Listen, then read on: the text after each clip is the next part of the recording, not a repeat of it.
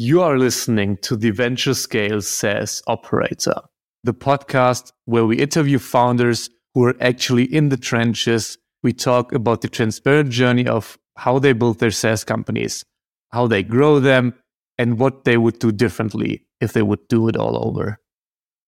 Hey folks, with us today, Theo and Adrian from Kubeark. Super happy to have you guys on. Thank you for enjoying us, Nicholas. Thank you. Let's start with the most important thing. What problem does your company solve for its customers? Well, Kubeark is an all-in-one software operation management platforms that enables companies to manage their software operations and scale on any infrastructures. So basically, to give you an example on how we do that, imagine that you want to create on-demand environments, for example. And in order to do that, what we do is connect with external third parties communication platforms, either Teams or Slack, in which an end user can prompt a command, which will allow him to schedule when that environment should be up and running, for how long that environment will be up and running, and be able to get a link to that environment once that environment is up and running. He will do his job inside that environment, and at the end, the environment will be deleted automatically. So we can connect to multiple cloud providers or on-premise infrastructures. So basically, this is a short example on on how to translate that introduction. And then who's the typical customers of what industries are your typical buyers? Well, mainly we focus now on enterprise customers because they have a large number of processes and software that allow our platform to be tested in full. Because the platform is so versatile that there are many use cases that can be covered with our platform. And if we, went with, let's say, startups, they only have a specific problem, and that specific problem can be covered with a point solution. In that case, given the fact that Kubeark, it's like I said, it's an all-in-one software operation management platform, we enable them to translate a certain process, either a business process or an application process that they have internally in their company, into their own operation and their own process, and translate that process into action and into something actionable that can be, either created or deployed or managed by our platform. Let's go back to the beginnings of all of it. So first off, the first time for the pod that I have two guests on, both like Theo and Adrian here. How did you guys met initially? That was very funny because actually, when I thought about the platform, I asked Adi, "Hey, what about building a platform that could send SMS to enterprise customers?" And we built that platform, and after that we thought, okay, but how we sell this platform, how we deliver this platform. And then we thought, okay, we need something that can deliver that platform as a SaaS solution. So from that point, like 2 years ago, we thought how we should build a Kubeark platform. And do you two, did you guys meet at like a previous company, or how do you know each other?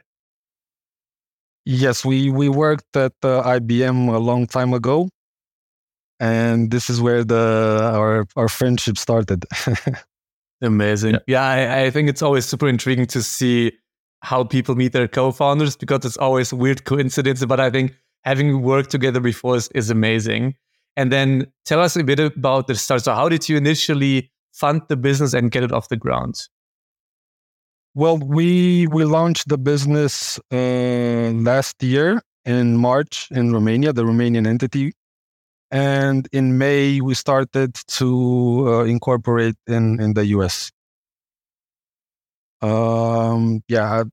before actually, getting a rounding fund. So, Kind of. And then why, like asking as a European here as well, why did you set up two entities immediately, both the Romanian and the one in the US? well, I mean, there was no specific reason to be frank. We knew that at some point in time we had to go after the US market, and we thought that the sooner the better we start creating the company, it will be the better for us in the long run. I think that makes a ton of sense. What are there like specific learnings selling to US customers? I mean, that's mostly interesting to the Europeans now, or like to the non-US listeners maybe. Or like, what are there like specific differences you see in how people buy software, or just like how you need to market or sell to them? Yeah, I mean the US and the European markets are a little bit different. And I think that from my perspective, I think that the US markets are more, demanding from that from a product, um, and they want to that product to be the best product they can find on the market, since they will pay for that product. They're very strict with their money, so they like to spend it wisely. Interesting. And then how big are you right now in terms of either customers or like employees? Well, we are around 20 people hired, and we rely on a group of advisors. So we were fortunate enough to along our professional careers to interact with a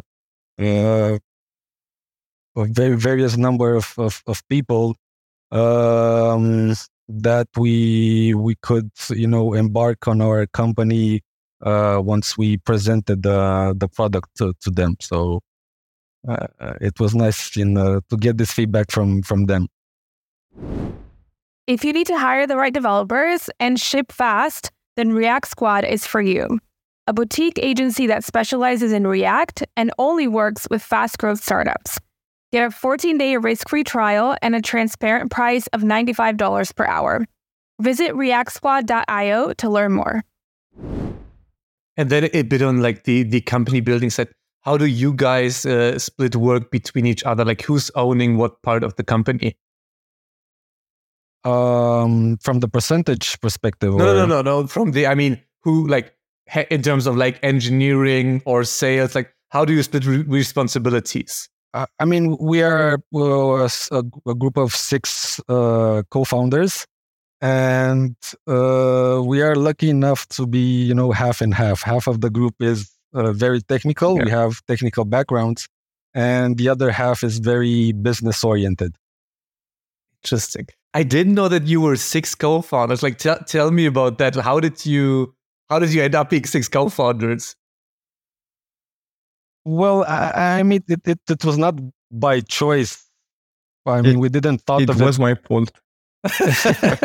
So Theo takes the blame. Theo, tell us the story. How did it come to be? So first I come to Adrian, and hey, this is my idea. Let's start and build it. And then, okay, but in order to launch it, we need somebody to be very good on the business side, and somebody to be very good on financing side, and somebody to be very good on partner side. And we had a group of people from our previous companies where we worked, and I contacted them and I proposed them, okay, so this is what we want to build. This is how our solution is innovating the market. And if you want to join, there is an open seat for you. So yeah. Was it hard to convince them? No, it was actually very easy because we had a very well prepared proof of concept.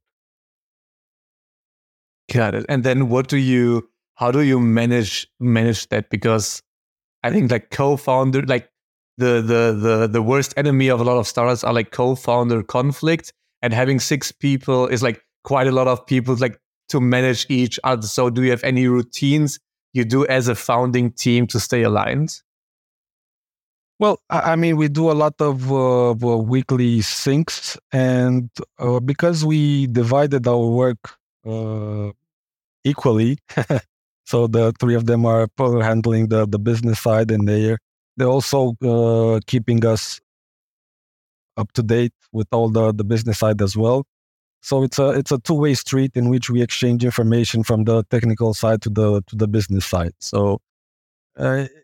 Yeah, I mean, you guessed it right that, when there are a lot of people involved, sometimes things may heat up, but we don't take it, personally, and we just want to have the best interest of the company in mind. So that we so far, I don't think that we had a very good relationship so far. Amazing. And then let's talk a bit about the sales side of things. So getting customers. How do you try, or not to try? How do you get customers right now? Well, we get on daily calls with prospects, and we try to get feedback from them in order to improve our platform. Yeah, so we have, I don't know, 3, 4, maybe even more calls a day with. How do you? Sorry for interrupting. How do you get those calls booked? Do you do like cold outbound via email? Do you go to conferences? How do you get people to show up on a call? Well, we capitalized a lot on the word of mouth. And given the fact that we're also a partner-driven company, we established a lot of partners like AWS, Azure, Oracle, and Google. So it's very let's say easy, but the way we interact with our partners allows us to get into contact with their customers once we have presented them their the product, and they send our way customers that might help them with our platform. So and also we also rely on the investors network as well. Of course, we have our own in-house marketing campaigns, events and webinars, social media posts as well. So a lot of ways to get prospects and call with us. I never heard people working directly with like AWS or like Google Cloud to drive customers. Like how does that work? Like, because I can imagine why do they push people over to like tell us a bit about how that works for the founders listening who might be able to replicate that in like different areas. Sure. So like I said, there are a lot of use cases that you can I mean, our platform has a lot of use cases. One of them being the migration. So you can migrate applications from on-premise to cloud infrastructure. And when we talked about this use case with our partners, they saw a very good way to move customers from their on-premise infrastructure into cloud. And this way, there were AWS and Azure. They were incentivized to put us on calls with clients to help them migrate to cloud to use their infrastructure. Interesting. So in a way, the cloud service providers use you to get people who are still on premise adapting your platform, and by adapting your platform, they go to the cloud, meaning they become a customer to AWS and so on. So in a way, selfishly for them, they use you as a tool to get people from on-premise to the cloud. And for you, it's of course amazing because you get the customers. Exactly. And another use case would be to for companies that are working on the product and wanting it to distribute their product on the market, is to upload or to have that product inside the cloud provider's marketplace. And once you list your product on that marketplace, you have a tons of benefits that derive from that perspective. One of them being that the customers can use, the end user who's buying that product can leverage their commitment to that cloud provider. For example, if they have a 3 million contract over 3 years, they already paid for that money. So at the end of the contract, they will pay for those 3 millions. But if they don't consume those 3 millions, they will leave money on the table, right? So they will not use all that money. So end users can use part of that commitment to buy products on the marketplace. And so we help customers get onto that marketplace with the process and so on, and also to deploy that their own product, their own application, and deliver that application to the end user. So it's an circle that is completed by our platform, in which the user pays for that product using pre-committed money, and gets over an email the URL and the credentials to the product that they have paid for.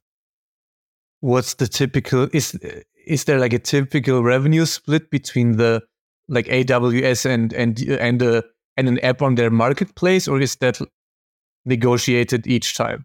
No. They have a standard fee. I think Azure has 3% fee on that transaction.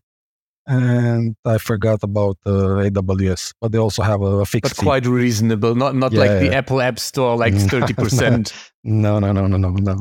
Okay, then let's switch gears a bit, and I guess that's the right question for Theo. How are you? I mean, it's quite a technical product. So how did you build the engineering organization? How is it structured? Do you have squads, or tell us a bit about how you're building that engineering org? Oh, okay. So for me, it was very easy to build the engineering team because before working for IBM, I worked like 10 years as a freelancer, and I participated in a lot of open source communities, and I cherry picked only the guys I really needed to build the product. So it's basically from my network. It will start to be hard if I want to scale the team in the future, but until now we are good enough for like 1 year, 2 years. Yeah. Of the 20 people in the company, how many are engineers? Around 9 engineers. And then do you manage all of them, or what's the structure like? I with Adrian. Adrian is co-founder and VP of engineering, and I'm the co-founder and CTO. Yeah, so two techies on the call. Adrian, sorry, I thought you were a business guy. Sorry for the judgment. No worries. No, I spent a lot of time in customer calls, so maybe I caught some skills, learned a thing or two. You got the business lingo down. Awesome. And then, what do you feel like? I mean, being a year or two in is still quite early. So tell us a bit of give us a war story. What's like a hard thing you guys had to overcome? Because it's not always rainbow and sunshines. I really don't have a war story, but I can tell you, let's say, a worst scenario that could happen during our financing round. I mean, this is kind of funny, but okay, so it was the Hot Web event last year, and I received a, let's say, strange email on my LinkedIn account. It was standard, let's say like a spammy and very, very strange email. Hey, we are venture capital from US and we want to invest in your team, and standard email. And during that period, I received a lot of spams, and I thought, okay, who is this guy? He's not very interested, but let's give it a try. I was driving, and in fact, I wasn't driving. I was in a cab, and I took my phone in the other hand, and I I picture my Perry, and I sent it to my colleague Bogdan Nederko, which is also co-founder and the CEO of the company. And I said, Bogdan, maybe it's not a spam. Let's take it. And apparently it was 500 VC, big VC from US, and yeah. So not a random spammer trying to get you. Yeah. So better, guys, read all in emails from LinkedIn. Adrian, what about you? What about you? Yeah, I have a different story. Still funny, I guess. Mine is from the spectrum of a busy co-founder having to deal to juggle with multiple tasks at the same time, where wearing a lot of hats, doing also marketing and engineering and sales and so on. And one day I was so caught up in my work and in my emails and that I forgot to. I almost forgot to pick up my 4-year-old son from the kindergarten. Oh no! So please don't tell my wife. Let's pray that she's not listening. Let's pray. Yeah, but I mean, like, tell me if that's too personal, but like, how do you manage? Like, being a founder is crazy stressful. I don't have a family yet. I mean, no kids yet. How do you manage family life and being a founder? Well, I also consider Kubeark, our company, a family member, since it was born at the same time that my second child was born in the same year. So I can say that two of my babies were born last year. So yeah, I have 2 kids, one 4-year-old and the other one is a 1-year-old. And frankly, I have a lovely wife that supports me and take care most of the time with children. So she takes away part of that, tasks around the kids away from me, since she knows that I'm, very stressed with a lot of tasks at work. So yeah, I'm very lucky with, and I also Theo as well. I know he also has a baby girl. 1 year. On 1 year, and the same. I think all the founders have children. So yeah, it's a very stressful period.